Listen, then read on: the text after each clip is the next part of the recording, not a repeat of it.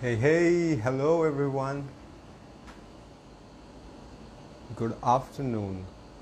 And we're back again with another episode of Conversations on India. And there's a bunch of things that's going around. And today we're going to have actually a couple of people on. So the first is going to be my friend from college, uh, Saurabh Raj. He's here already, so let me um, invite.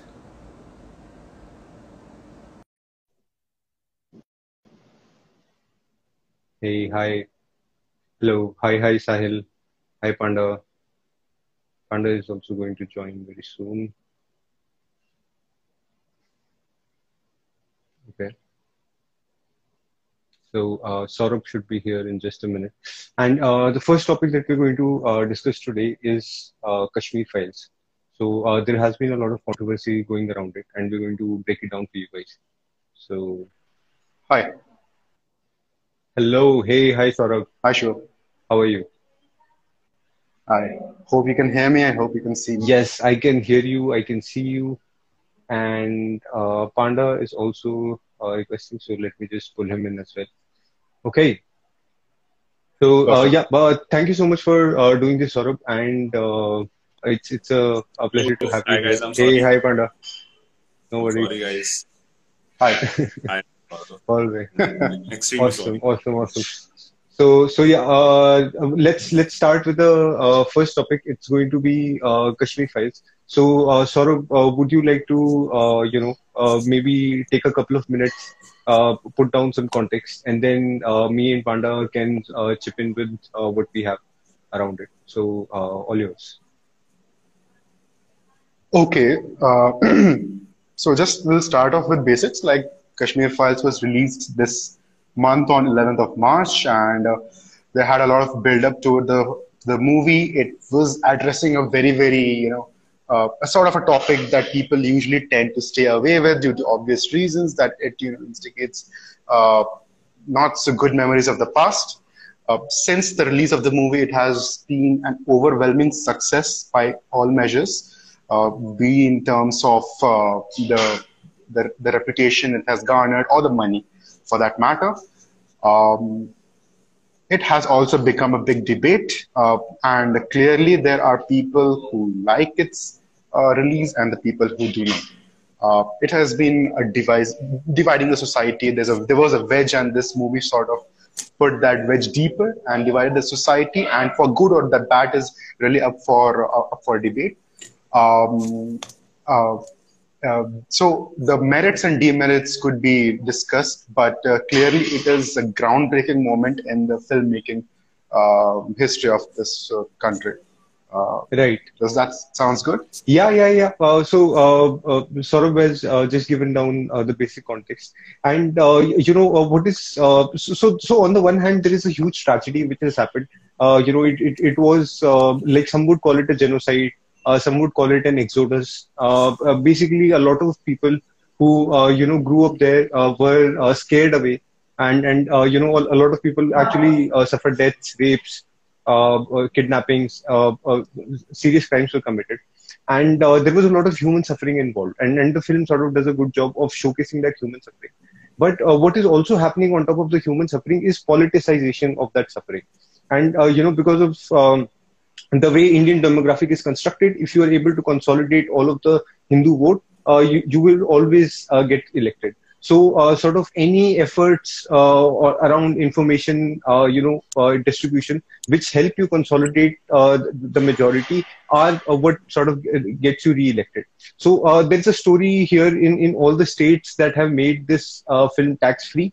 So if I just go down the list, the states are Haryana, Gujarat, Madhya Pradesh, Karnataka, Goa, Tripura, UP, and Uttarakhand. Guess what is common among all the states? So I mean, there is a very clear, political message behind the movie, and some would even say that the movie has been successful in sort of delivering that political message. And as sort of people who are slightly more aware than or to be fooled by the propaganda that's going around. I think we should be a little more aware of sort of the efforts that are taking place. And there are propaganda from both sides. I'm not saying doing it is good or bad, but maybe getting affected by it is bad, and maybe that is where we need to come in as a media organization to sort of spread that awareness. But that would be my take. But I would like to hear what Saurabh has to say. But before that, let's go to Panda, and then Saurabh. What I have to say regarding Kashmir Files is that let's just take it as a movie. Let's keep the politics part apart. Till now, the exodus of the Pandits, Kashmiri Pandits, it has been reflected, I guess, in a movie called Shikhara by Vidhu Vinod Chopra. And apart from that, all the movies that were made on, Mission Kashmir, we had Heather, we had Rosa, Fana. So these were the sort of movies that had, the protagonist was someone who has taken up arms, has become a terrorist, owing to his own circumstances, or something like that. It was something very situational or something like that. But this part of history was something that has never been exploited, and it's what I basically want to say is that you are portraying a specific part. Now there is also politics going on that you could have included the whole part and the other part in this movie. But what I want to say is that this is a genre of movie that covers that specific part. There were movies that did not cover this specific part. So just let's keep it as a movie. Yeah, it is a way to reality. How distorting it is something that we still don't know, because this is what has been portrayed. But I think so. This is something that is itself a genre movie which is very acceptable. Now politicizing this movie, and there have been going rounds of talks. The politicians, presently in news, or I would say in power, sharing these movies and something like that. So it is very well to keep it to your personal opinion, but again, making this a political agenda and then going about it is something that basically kills the fun that the media, that the movies and all this Bollywood section that it contains. So that is my view on this. Mm-hmm.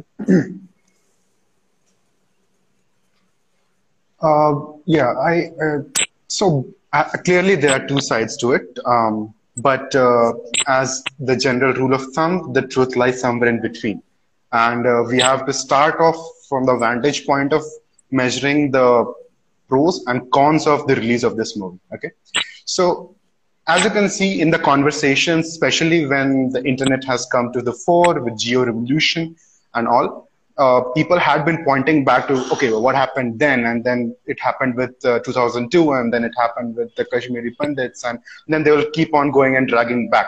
So the pros become that, okay, this has been becoming a part of conversation where a larger conversation is taking part of it, taking the center stage. The con of it is there is a division in the society. Now, people were not making the movie of this sort precisely because they always knew that this is going to be political. Always. Is going to be political, but now that it has become political, it's going to be deeply, people would be able to connect with this movie. Does that mean that we should not be making this kind of movie? I do not think so. I think I'm going to put it in the pros part also. So the con is that people would politicize it. It was always known that it's going to be politicizing. But if it leads to sort of a social mobilization where it harms a person financially or physically, then it's a problem.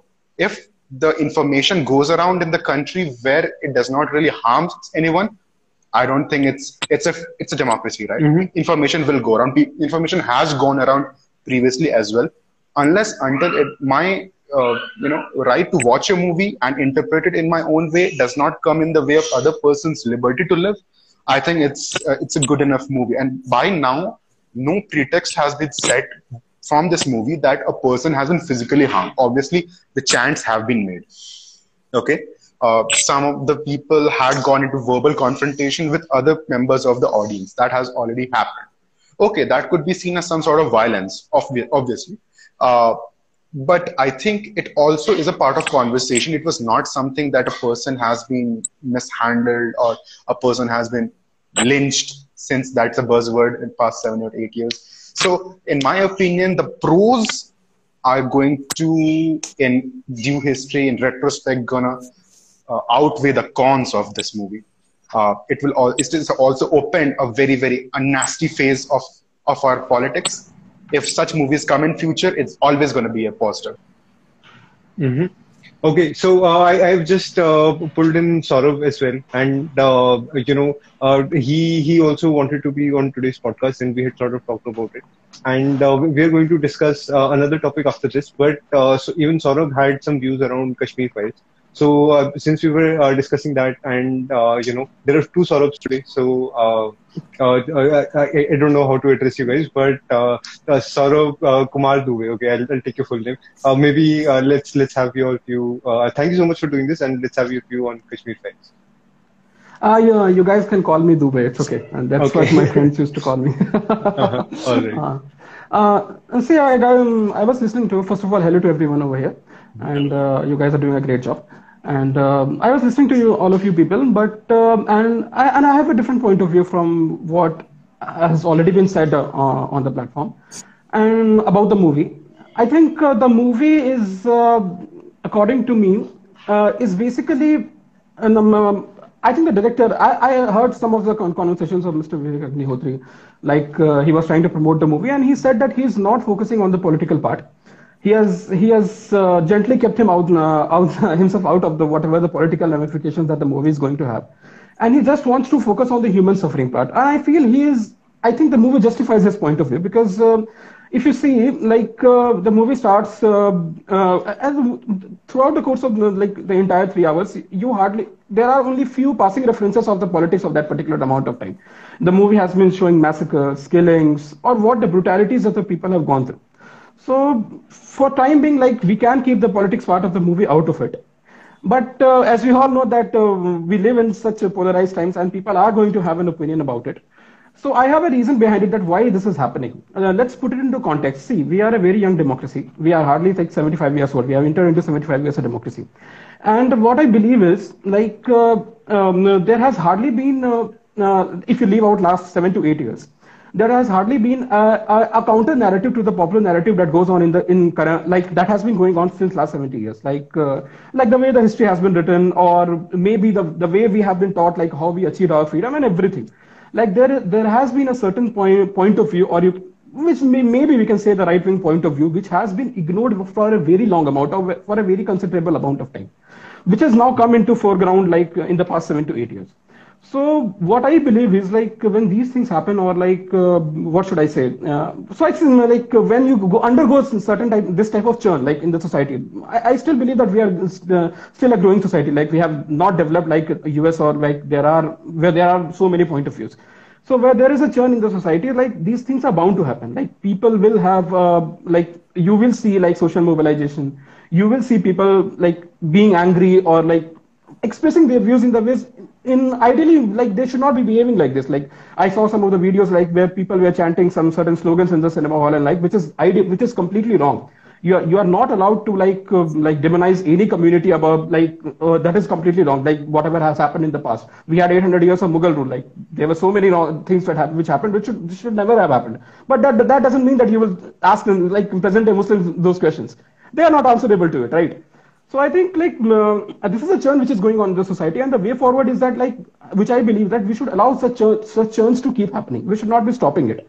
I believe that there, like there is a sinusoid where like something goes up and it comes down, like the sine curve. Like, it sometimes goes up and it comes down. So this progression is very natural, and this was bound to happen if the dispensation changes. We just need to focus on the fact that that people should not take law and order into their hands. They should not be like going crazy, or and allow these things to keep happening. Unless we have multiple points of views, these things are never going to settle down.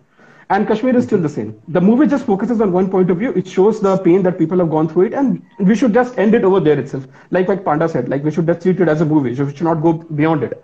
But we should also understand the fact that why is this happening? This is happening because somewhere I feel like down 70 years, like after independence, there hasn't been enough churn in our society. We haven't allowed enough point of views to propagate. Obviously, because we had a Congress rule which had a particular narrative and it allowed that narrative to propagate, even through art, cinema, and everything. Like he also gave the examples of so many multiple movies which just focused on, what should I say, like they showed why people picked up arms to fight against the state.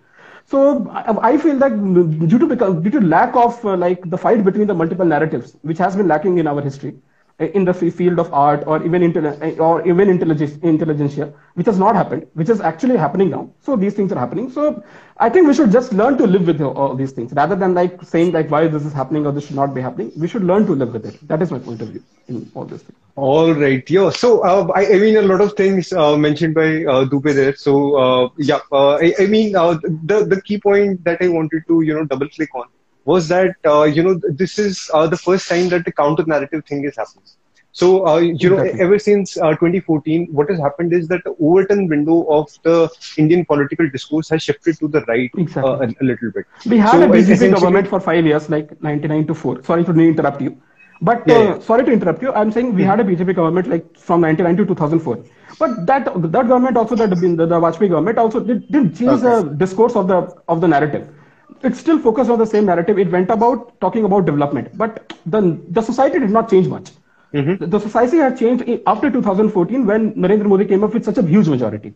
So I think we have to accept that fact. We have to start living with that fact, like that this is gonna happen, whether we like it or not. That can be a personal opinion.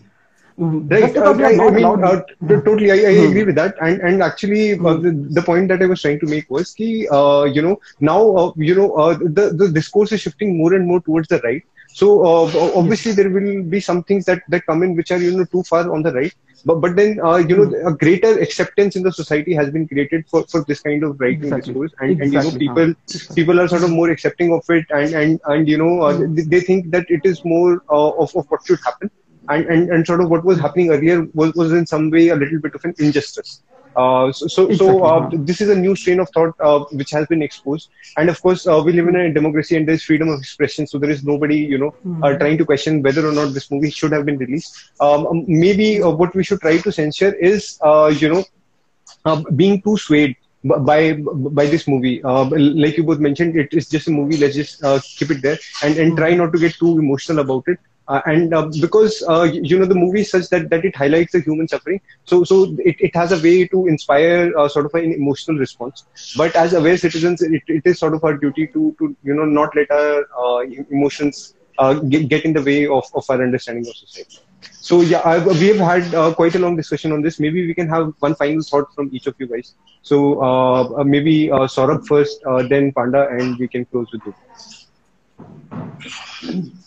So there are two things. I picked up from Dubey's point, the why there had been a BJP government before, but such drastic discourse did not. So the thing is, we have to. I'm going to reference a book by Sanjay Baru, an ex-IAS officer, India's New Power Elite. So the people already in power in Delhi had not invested in Narendra Modi the way they have invested in establishment before.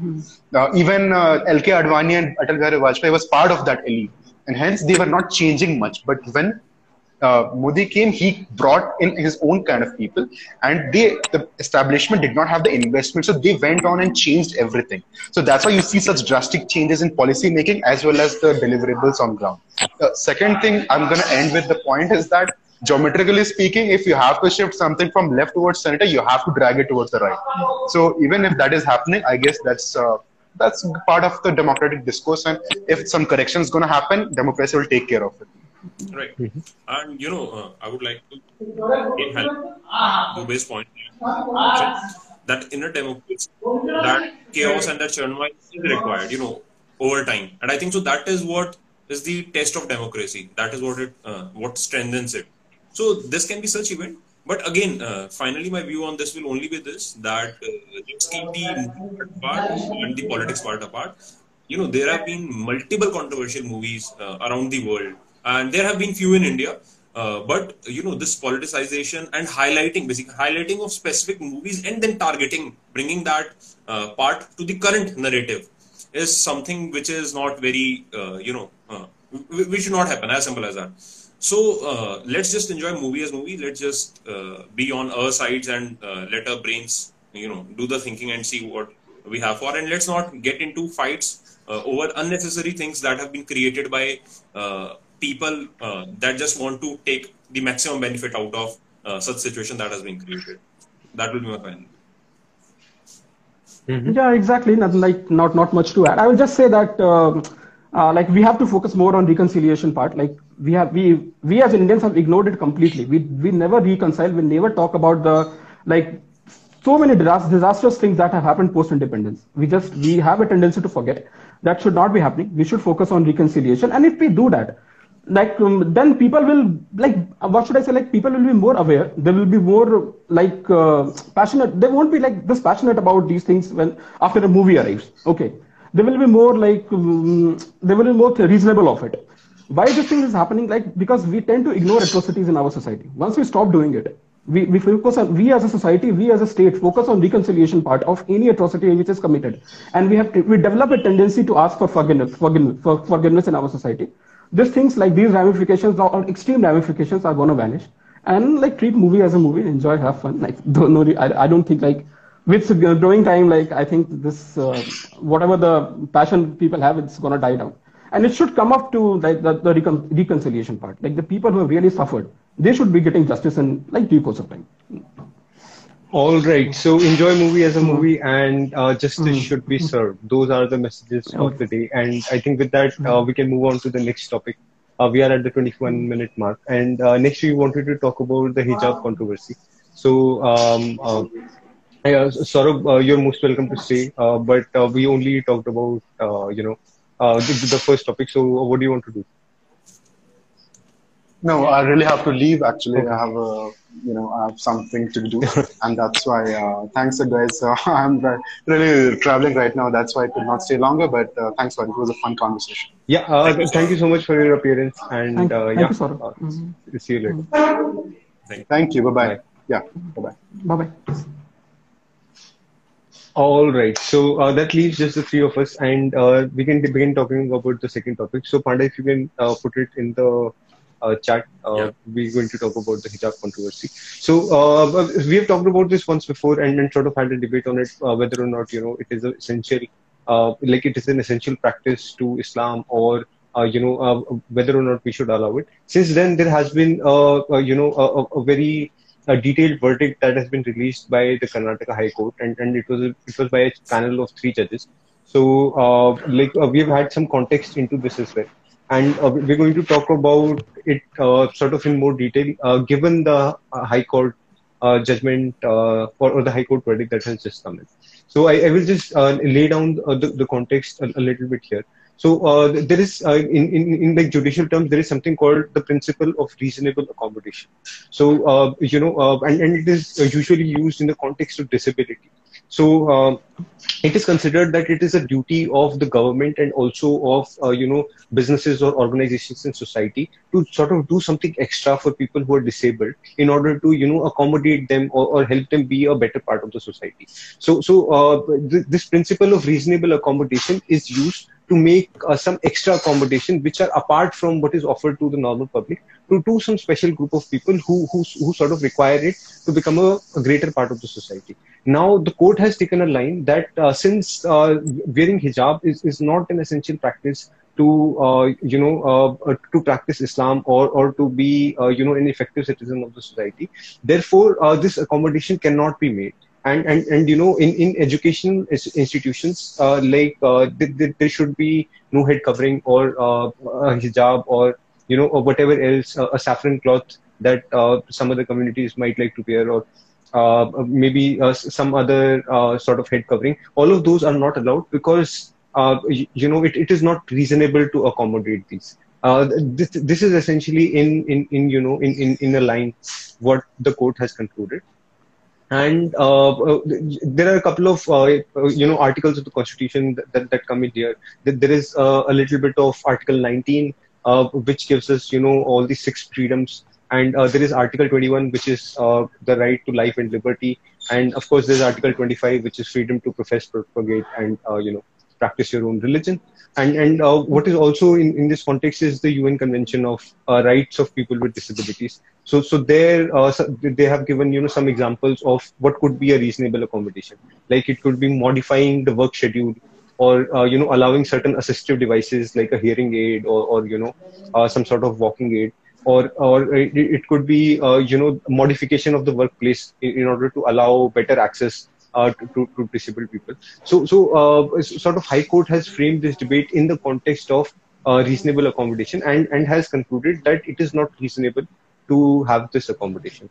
So since Dubey is our guest today, so let's go to him first and sort of understand his take on this situation, and then we can come back to Panda and take his opinion. Thank you for that. And so basically, you're saying like you talked about the reasonable accommodation, okay, in the society, so that you can push certain people who have been marginalized or who are not in the mainstream. They can be granted certain liberties apart from the main, like whatever is existing in the mainstream. So see, when we look into the court's verdict, basically what I think the court has made verdict on, and what I think it has missed out on, I'll mention it. The court has basically just pinned on one point, that whether hijab is an essential religious practice in Islam or not. Okay, and it has made a decision based on that. Like and it basically said that hijab, because hijab is not an essential religious practice, so like you cannot practice that, you cannot go with a hijab to an educational institute. That's what it says, and like you have to follow the guidelines of the education institution. That is the basic judgment, if I have to say, like in layman terms.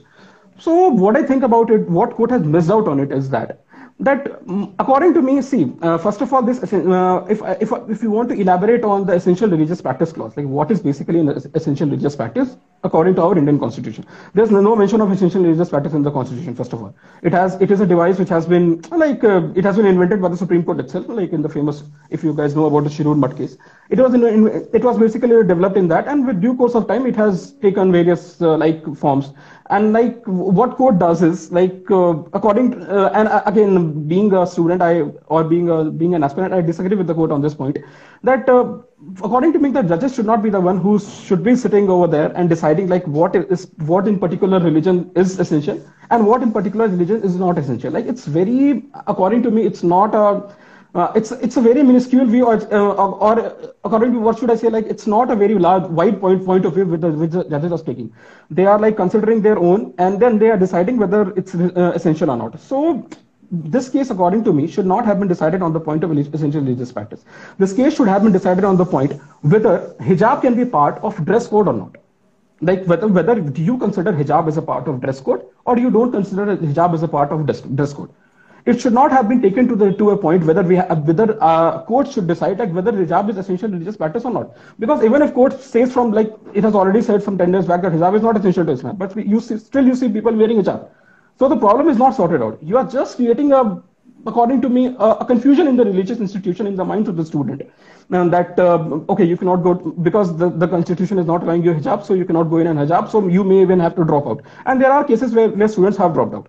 So according to me, the court has taken a much nuanced stance on this issue, and they should have decided whether you can have hijab in your dress code or not, and then made a decision according to it, rather than thinking on the fact that whether hijab is an essential. Because basically, I don't agree with the essentiality clause of the Supreme Court. That is my personal point of view. Like anyone can, maybe people may agree to Supreme Court, but on this point of view, I disagree with the Supreme Court. I think they are no one to decide what ritual or what practices are essential to a particular religion or not.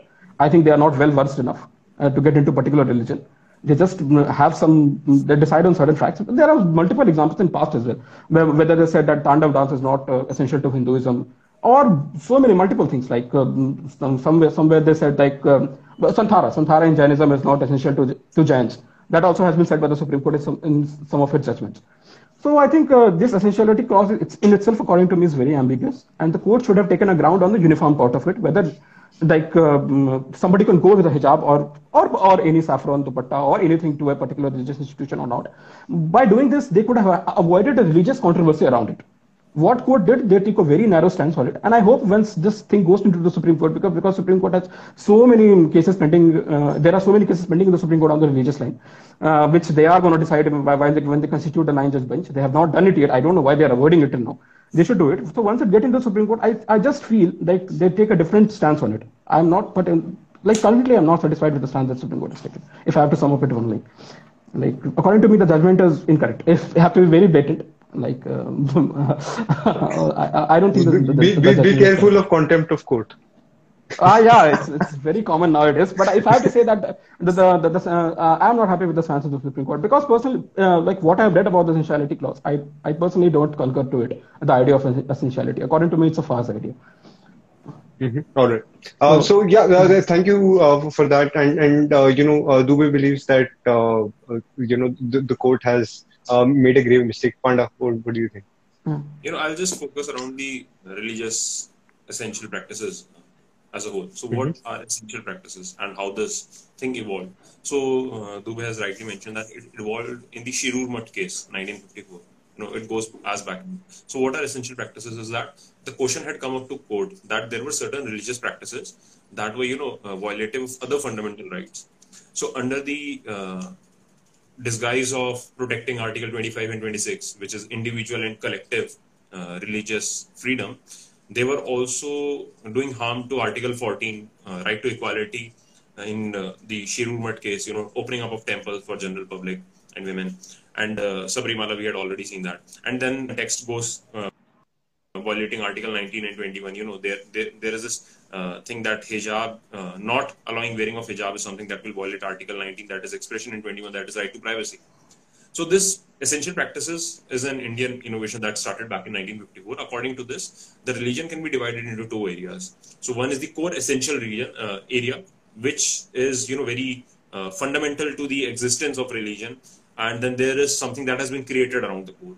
And how this test is done is that if there is any practice that is determined by the Supreme Court using the sacred text. Now, what those sacred texts are again depends on the Supreme Court. Such as triple talaq was not a part of essential practices. So using those sacred texts, if anything is found to be essential practice, so then that section will be considered and the other section will be ignored, and vice versa. That if it is not part of the essential practices, is that. Now the problem with the essential tests practice as such is that it depends on the Supreme Court, or I would say a 3-judge bench, or a single judge bench, or a 3-judge bench. That is basically what has been done mostly. That to decide upon the case of the essentiality of a religious practice. For example, in this case of hijab, just a fun fact is that similar question was brought up in Kerala High Court back in 2016. Kerala High Court, that was, and they had a very different take. Yeah, that was Amna bint Bashir versus CBSC. And they had declared that hijab is an essential practice.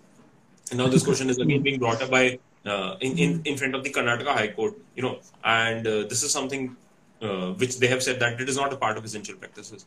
So again, this test that has been created, the essential practices test, is what I would say a part of judicial activism. That India had more likely begun to see after 1978 and 79, post-democracy phase, and this has only taken up. And I think so. This is for the very reason that Supreme Court is not delivering a judgment as of now. So there are different. We have a precedent from Kerala High Court. The same has been reversed by the Karnataka High Court, and for our public, all these high courts are constitutional courts. It is well in their rights to interpret the Constitution, but Supreme Court is the ultimate interpreter of Constitution. So this is how the principle of essentiality has developed. Now, when it comes to this hijab controversy, we had already had a discussion regarding, we could have talked about the education part. Dubey had mentioned that Tandav is not in part essential practice. It was given back in 2004 by the Supreme Court, owing to stating that, you cannot have a public Tandav. It was limited to a specific community, having skulls in your head and then you performing the Tandav. So again, it violated Article 19 we have certain restrictions, including the contempt of court that we were just discussing. So there was this public order, decency or morality. That was the ground that was given by the Supreme Court back then. And again, referring to certain court texts, I don't know which court text. Now, similarly, the similar thing has happened in case of hijab. High Court had, owing to certain core text, upheld that it is an essential practice. Karnataka High Court, owing to another certain core text, have referred that it is not a part of essential practice. So yes, the ultimate decision lies with the Supreme Court as of now. But what constitutes the essentiality part is still, very debatable, because for me, I might not agree or adhere to a certain religious text that it might be core for some section of, say, a religion, but it might not be my core text. So I think so, in a democracy, these sort of issues, again tend to come up, where even violating right of a single individual is violation of democracy. So that is one thing that needs to be balanced by the Supreme Court, and this test of essentiality needs an overlook, is what I'm saying. That instead of judiciary interpreting, I think so a secular council is needed to be built. And again, it's a topic that can the essential practices can go on. So this is my Right. take on the essential practice on this. Yeah. So there are so many things, like so many different directions in which this debate can go. But I actually wanted to present maybe a counterpoint to what you guys are mentioning. So the general strain of thought that you have mentioned is that that the court is nobody to decide what is essential, what is not. Even what they're basing their decision on, those core texts themselves, we're not really sure if they are really the core text, who interpreted these core texts. Shivam, sorry to interrupt Yeah. you. Sorry to interrupt. I never said that the court is no one to decide. Okay, like Okay. I'm saying that this essentiality clause, what they have the innovation which they have come up with over the years, I don't agree with this essentiality thing. See, once fundamental rights or Article 19 or 21 is in question versus Article 25 or 25 or 26, what I personally feel is like Article 19 or 21 or 14 should always be like paramount when and it should never come below Article 25 or 26.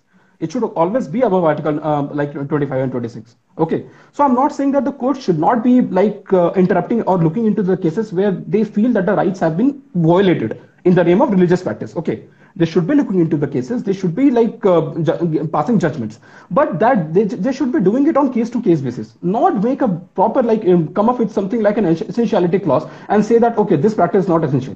You can simply say that you cannot perform this thing in public. This particular thing comes under reasonable restriction or public order or morality or anything. Okay, so court can instead of making it a very common thing or charter type of thing, I think essentiality clause is basically a charter that a court has developed over 50 years. They should get rid of this Right. charter and decide case by case. That is my only point. That's all. Yeah. So Dubey, I agree with what you're saying. Essentially, like you're arguing over the technical details over why sort of court has not allowed hijabs. They have made like a charter, and in the future, if the Supreme Court upholds it, then this might well become like a commonly accepted practice, and then India will sort of somehow lose some amount of religious freedom, or maybe some people's Exactly. feelings might get hurt because they consider No, it it's as an basically essential practice. an attack against the diversity. That's what I feel. So It hold doesn't on there. concur with the idea of Hold diversity. on there. So we can perhaps get overprotective over the diversity. Now I don't even want to talk about this issue because it can get politicized. But maybe I'll talk about an issue which is closer to home for me, which is the trend where in a lot of in the North Indian Ganga belt or the Hindu region, there is a trend where females or married women have to keep a ghungat on their faces, right? And that is again a regressive practice, and actually there are all these societies developing within the Hindu religion who are trying to stop it. Now I'm not trying to compare these two, but what I'm trying to say is maybe we should appreciate the progressive strain when it comes to religious matters, because religion is sort of a medieval concept, and increasingly we are seeing that the nations which are more economically developed are sort of less regressive when it comes to religious practices, and this can actually be backed up by fact. So the point that I'm trying to make is maybe we should be more accepting of a progressive strain of thought when it comes to religion, and whatever are the regressive practices, and it doesn't really it is not limited to just one religion. It is among all the religions. Maybe our society is not ready for that kind of progressivism yet, but maybe we can start creating space for it. Is all I'm going to say.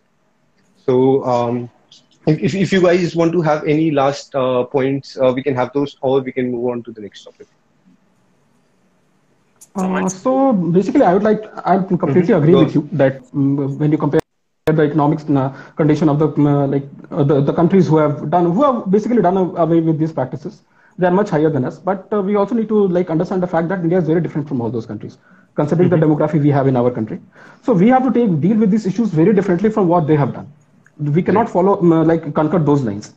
So the change which has to come, it has to come from the society rather than being imposed by some higher authority. So I feel I never believe in the fact that the society is not ready for it. We are always ready for a conversation. Okay, there should be a conversation in the society, and whenever the court feels that a genuine right, or maybe whether it's Article 14, 19, 20, or 21, it has been violated, it should immediately strike down any such religious practice. Okay, like Panda mentioned about Sabrimala. Okay, even in Sabrimala, I feel the court followed the route of activism, where they ignored very minute points about the Sabrimala temple. They did not go into those points, and they just took it as a matter of what should I say? Like they took it as a topic of discrimination against women. But when you get into the Sabrimala issue and when you read it on a more elaborate basis, it's very different from it's not limited to this, the discrimination of women. There are so many temples in South where even men are not allowed. You have to understand the fact. There are so many temples in South India where even men are not allowed, or they are not allowed to visit those temples in a particular point of time. So temple, we have to very understand the fact that every religious place has certain connotations. But if you don't have such balanced approach, or when you tilt only towards activism part of it, or when you see it as discrimination, then you will come up with such what should I say? We will end up having such polarized arguments like what we have today, whether it's religious versus right. I think the court needs to strike a very fine balance with it, and that is where I feel the essentiality thing fails. It doesn't strike a fine balance. It either says it's good or either says it's bad. You should not be having a categorization. That is my only apprehension with the court. They should get rid of the categorization and they should go case by case. If they do so, I think in future we'll be able to deal with these cases more efficiently. And we have to accept the fact that it's a very difficult thing to pass a judgment on because religion is something which is very deep rooted in our society. So we have to accept it and just get rid of the categorization. Have a balanced approach, which I feel is somewhere the Supreme Court is lacking in current discourse. Right. When it comes to religious issues, they are just lacking the balanced approach, according to me. You know what? Again, restating my point is that religious is something that is very, very private. It varies individual to individual as to what I follow and what I do not follow. And the essentiality, again, deciding something on the basis of sacred texts might be okay, but that is how the texts have evolved. Over time, we had this early Vedic, and then we have this later Vedic, and there is a difference. So again, someone has to decide. Someone, and this decision is not for ending or someone's freedom. Basically, this decision is towards ending all this news, or I would say fighting that is going on the name of religion. I think so. That is why essential practices is necessary. But I'm very skeptical about the method of this essential practices test. But at the same time, the point that Vyas has mentioned that we need to move towards something that is more secularism and more progressive in society. Religious is something that, as a concept, is very private and personal. But overall, for the development of society, we need to look above religion. So that is something that the court should also say. And on this cultural, societal acceptance, and this is a quote or a line that I had read. So it says that law is an effective tool to bring social change. However, change in law without social acceptance can cause cultural lag. So law is necessary, and it is a very essential part. Let's just talk about homosexuality. So there is law that has triggered something to start acceptance. But till the time the acceptance is still not made, there is always going to remain a cultural lag. There is always going to remain a section. So I think so. The similar things, and I think so. This is the second topic, and both controversial that we have discussed. But there is no end to this. Things that we are discussing. It's just that the society will accept these things is only when the society will itself progress. This is something that society itself will develop. So Supreme Court or any other matter is just providing a guiding light, and the guiding light is not necessarily correct, is what I'm saying. It can it is very dependent on the nature of judgment and something. So that is. So I don't want to dwell more into that. All Yeah, right. So it's yeah, non-Indian. I think with that we can end this topic. And an apple only falls from the tree when it's ready to fall. And in the same way, a society only moves on when it's ready to move on. So all we can do is maybe talk about it, and we've already done that.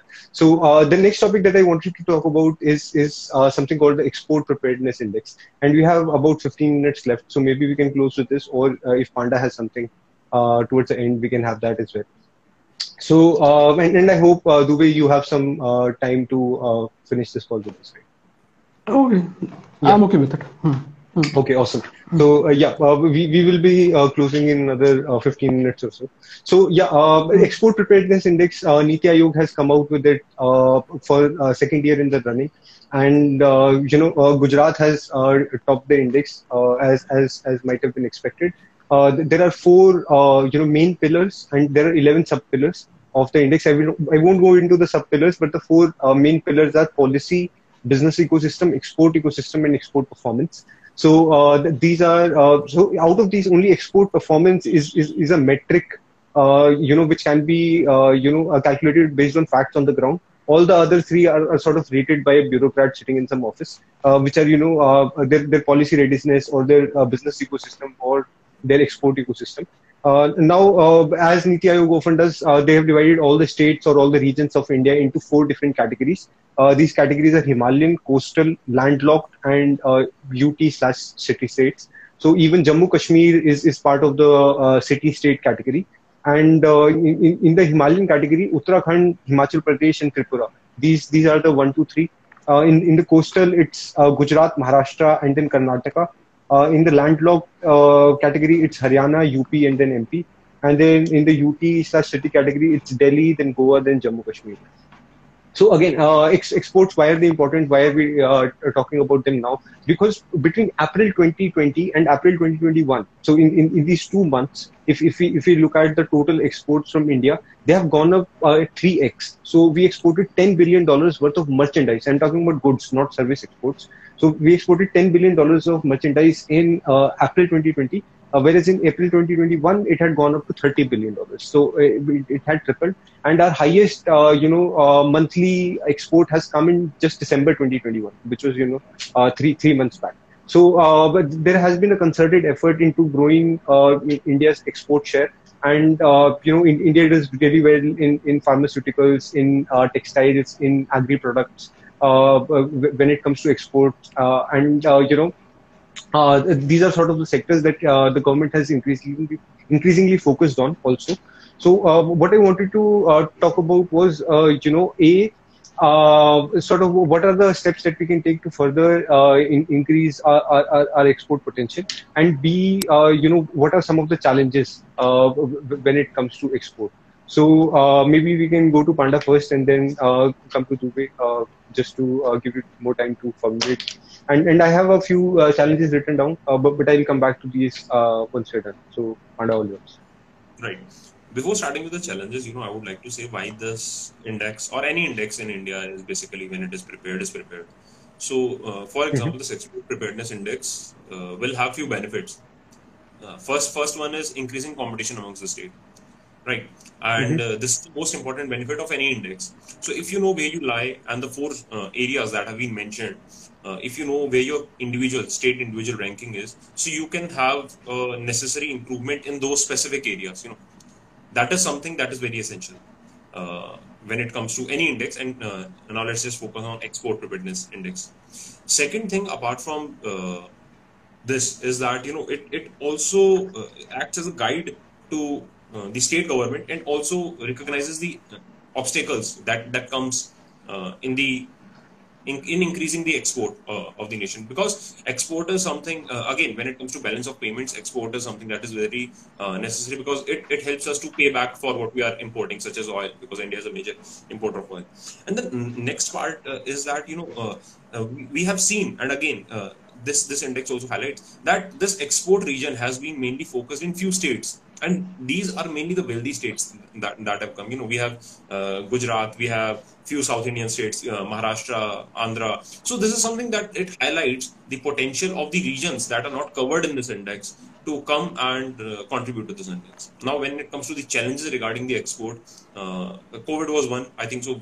We have come over it in a beautiful way. The fact states that we have 3 times the export. Other challenges is that major challenge for me personally is this providing the connect. Logistics is the correct word for that. So India still, the spending on logistics in India accounts 14% of its GDP, while the world average is somewhere around 8%, 8 to 9%. So we have to drastically reduce this extra spending on logistics. We have to create effective passage and effective logistics to transport the goods. That is the first thing. The second thing is research and development and infrastructure in states is missing. We don't have proper processing industries that can contribute and convert those raw products into something more meaningful, which is more likely to be exported and also increase the shelf life. So these two are something that I immediately can think of. Okay. So I'd just like to add on certain points like what Panda has already mentioned. See, first of all, I think there has been a very historical apprehension when we come to exports. Like we haven't focused on this this part of our economy for a very long time. We still were stuck in that agrarian mindset, so we didn't focus on manufacturing, and so that's the reason our export has also suffered a lot.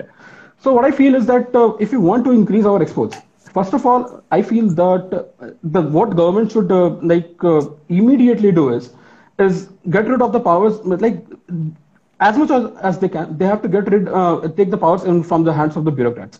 As long as bureaucrats remain powerful, or there is still red tapeism in our bureaucracy, our exports are not going to flourish. So first of all, we need to decrease the red tapeism in the bureaucracy, and secondly, what we are still not again, it comes from the manufacturing sector itself. Like we have still not we have not been able to find out what should I say? We have to tap in the local economies, or what should I say? We still don't know what is the strength of each and every locality or every district in a particular state. We still don't know it. What is the every district has a USP. You must be knowing that your district also must be having a particular product which has the ability to go so that it can be scaled globally. So that is also one of the factors which is very important. We need to discover that. We need to find out what are the products from each and every place which can be scaled, which can be a potential export. And then secondly, we need to take the power from the hand of the bureaucrats. If we don't do that, our manufacturing sector is not going to develop. We are not going to manufacture, and if we don't manufacture, we are not going to export. And Panda has already covered the logistic parts where we are lacking. We are still short on roads. The turnaround time of our ships are still they are not up to the global standards. They are still very less. So these are the two things we need to improve on. I think, and we have worked upon it in past few years. These things have been improving with due course of time. So, but I think that if we don't focus on the manufacturing part, then our merchandise is going to suffer. So until unless Make in India is implemented into true spirits, you will have to be satisfied with this number of exports. It's not going to increase drastically. First, implement Make in India on ground level, and then we can talk about exports rising exponentially. So that is my take on it. So I mean there are a couple of things that I would like to mention here. So first, on the infrastructure or the lack of infrastructure part. So just to give you a sense of the the kind of infrastructure that we have in India, if you take the sum of the total port capacity of India's all the ports, combine them all together, it is 1/3 of the port capacity of Shanghai alone. So basically, India has very poor port capacity, and there are certain size of ships that cannot come into India. So for example, if you have to export something from India to the western coast of US, right? It can only be transferred in a big ship. So those Indian goods are first shipped in a small ship to Singapore, and then in Singapore they're reassembled into these big container ships, and then they're shipped across the Pacific Ocean. So essentially, there is this huge lack of infrastructure. And some of that also goes back to what Dubey was mentioning, that there was a lack of, this growth mindset, and we were also into this self-sufficiency or this Gandhian ideology of village manufacturing, and we'll only do what we need, and sort of we avoided prosperity and also our socialist instincts up until 1991 had a lot to do with it as well. So of course there are historical reasons for lack of infrastructure, but now the time has come that we need to switch that, because if you look at India's demographic situation, India is going to have a lot of cheap labor, and if we cannot find a place to employ that cheap labor, it is going to turn into a demographic disaster. And for that, basically merchandise manufacturing and merchandise export is essentially the key sector. You can only employ so many people in service sector. You have to have that manufacturing capacity based out of India. You have to have low turnaround times on your port. You have to have big ports. You have to have good roads. Ease of doing business should be higher. So all of these points need a lot of concerted effort over the next 10-15 years. If we are going to employ everyone, so there are a million people joining the Indian workforce every day. In no country in the world at any given point of time has so many people come into the workforce at any given time. So the need is to create labor-intensive jobs, and there is nothing more labor-intensive than manufacturing goods. So this is going to be the pathway for us to get to middle income, for us to get to like $10,000 per capita, and we have to really focus on exports. So this export preparedness index, it's an excellent index, and as Panda was mentioning, it promotes competition between the states. So we need more such steps, and of course the lack of infrastructure is totally visible. No matter where you look, and it affects us in manufacturing most of all. So one more thing that I just wanted to mention on while closing was the wild geese flying model, where essentially as these countries hit their demographic dividend, that's when manufacturing capacity shifted into those countries. So this happened in Japan first, China, then Korea, then Southeast Asian countries like Vietnam and so on. Then it's sort of happening now in Bangladesh and India. So essentially now is the time when the tailwinds are there for us to really establish our export capacity to enhance our manufacturing capacity, because people want to diversify their supply chains. China is sort of not a reliable partner. India sort of sits as a much better place diplomatically as a partner where people can diversify their supply chains. So if we have all the basics in place, that's only when we can attract all these international supply chains into our country. So those would be my points, and I think we have had quite a bit of discussion on this. But if there are any closing points before we close, yeah, Panda. Yeah, just for our viewers, the thing that you're talking about is the flying geese model. So as presently India and Bangladesh are in that state or stage of their economy that the manufacturing products is relatively, the assemblage and manufacturing of products relatively is very cheaper when it is compared with countries like China and Japan. And this is something that India should take advantage of. Aside from this Make in India, we also had this campaign of Assemble in India. We have had Apple stores opening up in Indian cities. So I think this is that is definitely going to boost our export. Second thing, and this is a very famous quote, and this is regarding any index. We have our own set of apprehensions regarding the methodology, but I think so what gets measured gets done. So now this is a step in a correct direction, just to regarding the measurement. Now the states know their individual weakness, and now they can get it done. In enhancing these export areas, the weak lacunae that they have. And then we had this beautiful point by Dubey that every region has its own USP and monopoly, which needs to be exploited. And I think so this index will rightly set up that environment that such type of factors regarding region-specific monopolies can be exploited. So I would just like to add on two things. When we say that we need to, he mentioned about competitive federalism as well, Panda also mentioned about it, that the indices create that competition among the states. But see, why we have to understand that why certain states are way ahead of us. First of all, some states were historically rich, like Gujarat and Maharashtra, they had more resources when you compare it to the Hindi belt.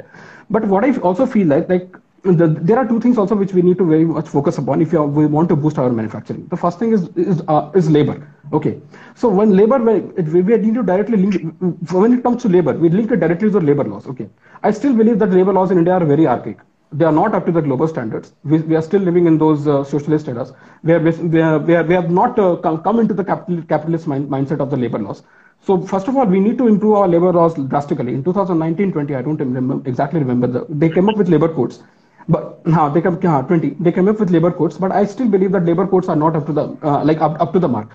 They are still not up to the global standards where they should be. And the second thing is land acquisition.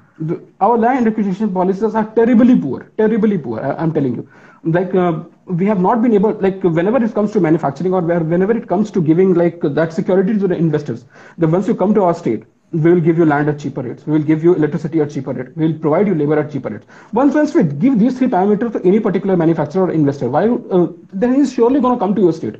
In India, we are not able to deliver these three basic parameters. That is land. The second thing is labor. And the third thing is water and electricity. And then obviously a proper political environment, a stable political environment. I think we are lacking on these 3-4 very basic points. If we are able to achieve these 3-4 basic points, then I'm very confident about the fact that we will be able to reap this demographic dividend. But somewhere we are lacking on this. That political willingness is lacking. We just need to sort out our land and labor issue. And if we are able to do that, and then I think sky is the limit for India, because the population is so huge, and if there is a country which has 50 to 60% of their population between 80 to 30 years of age, then now is the time we utilize this population. I don't know why we are not doing it. Right, exactly, and I think that is a great place to close this episode. Sky is the limit for India's growing potential, and the labor laws and the land acquisition laws are what is holding us back.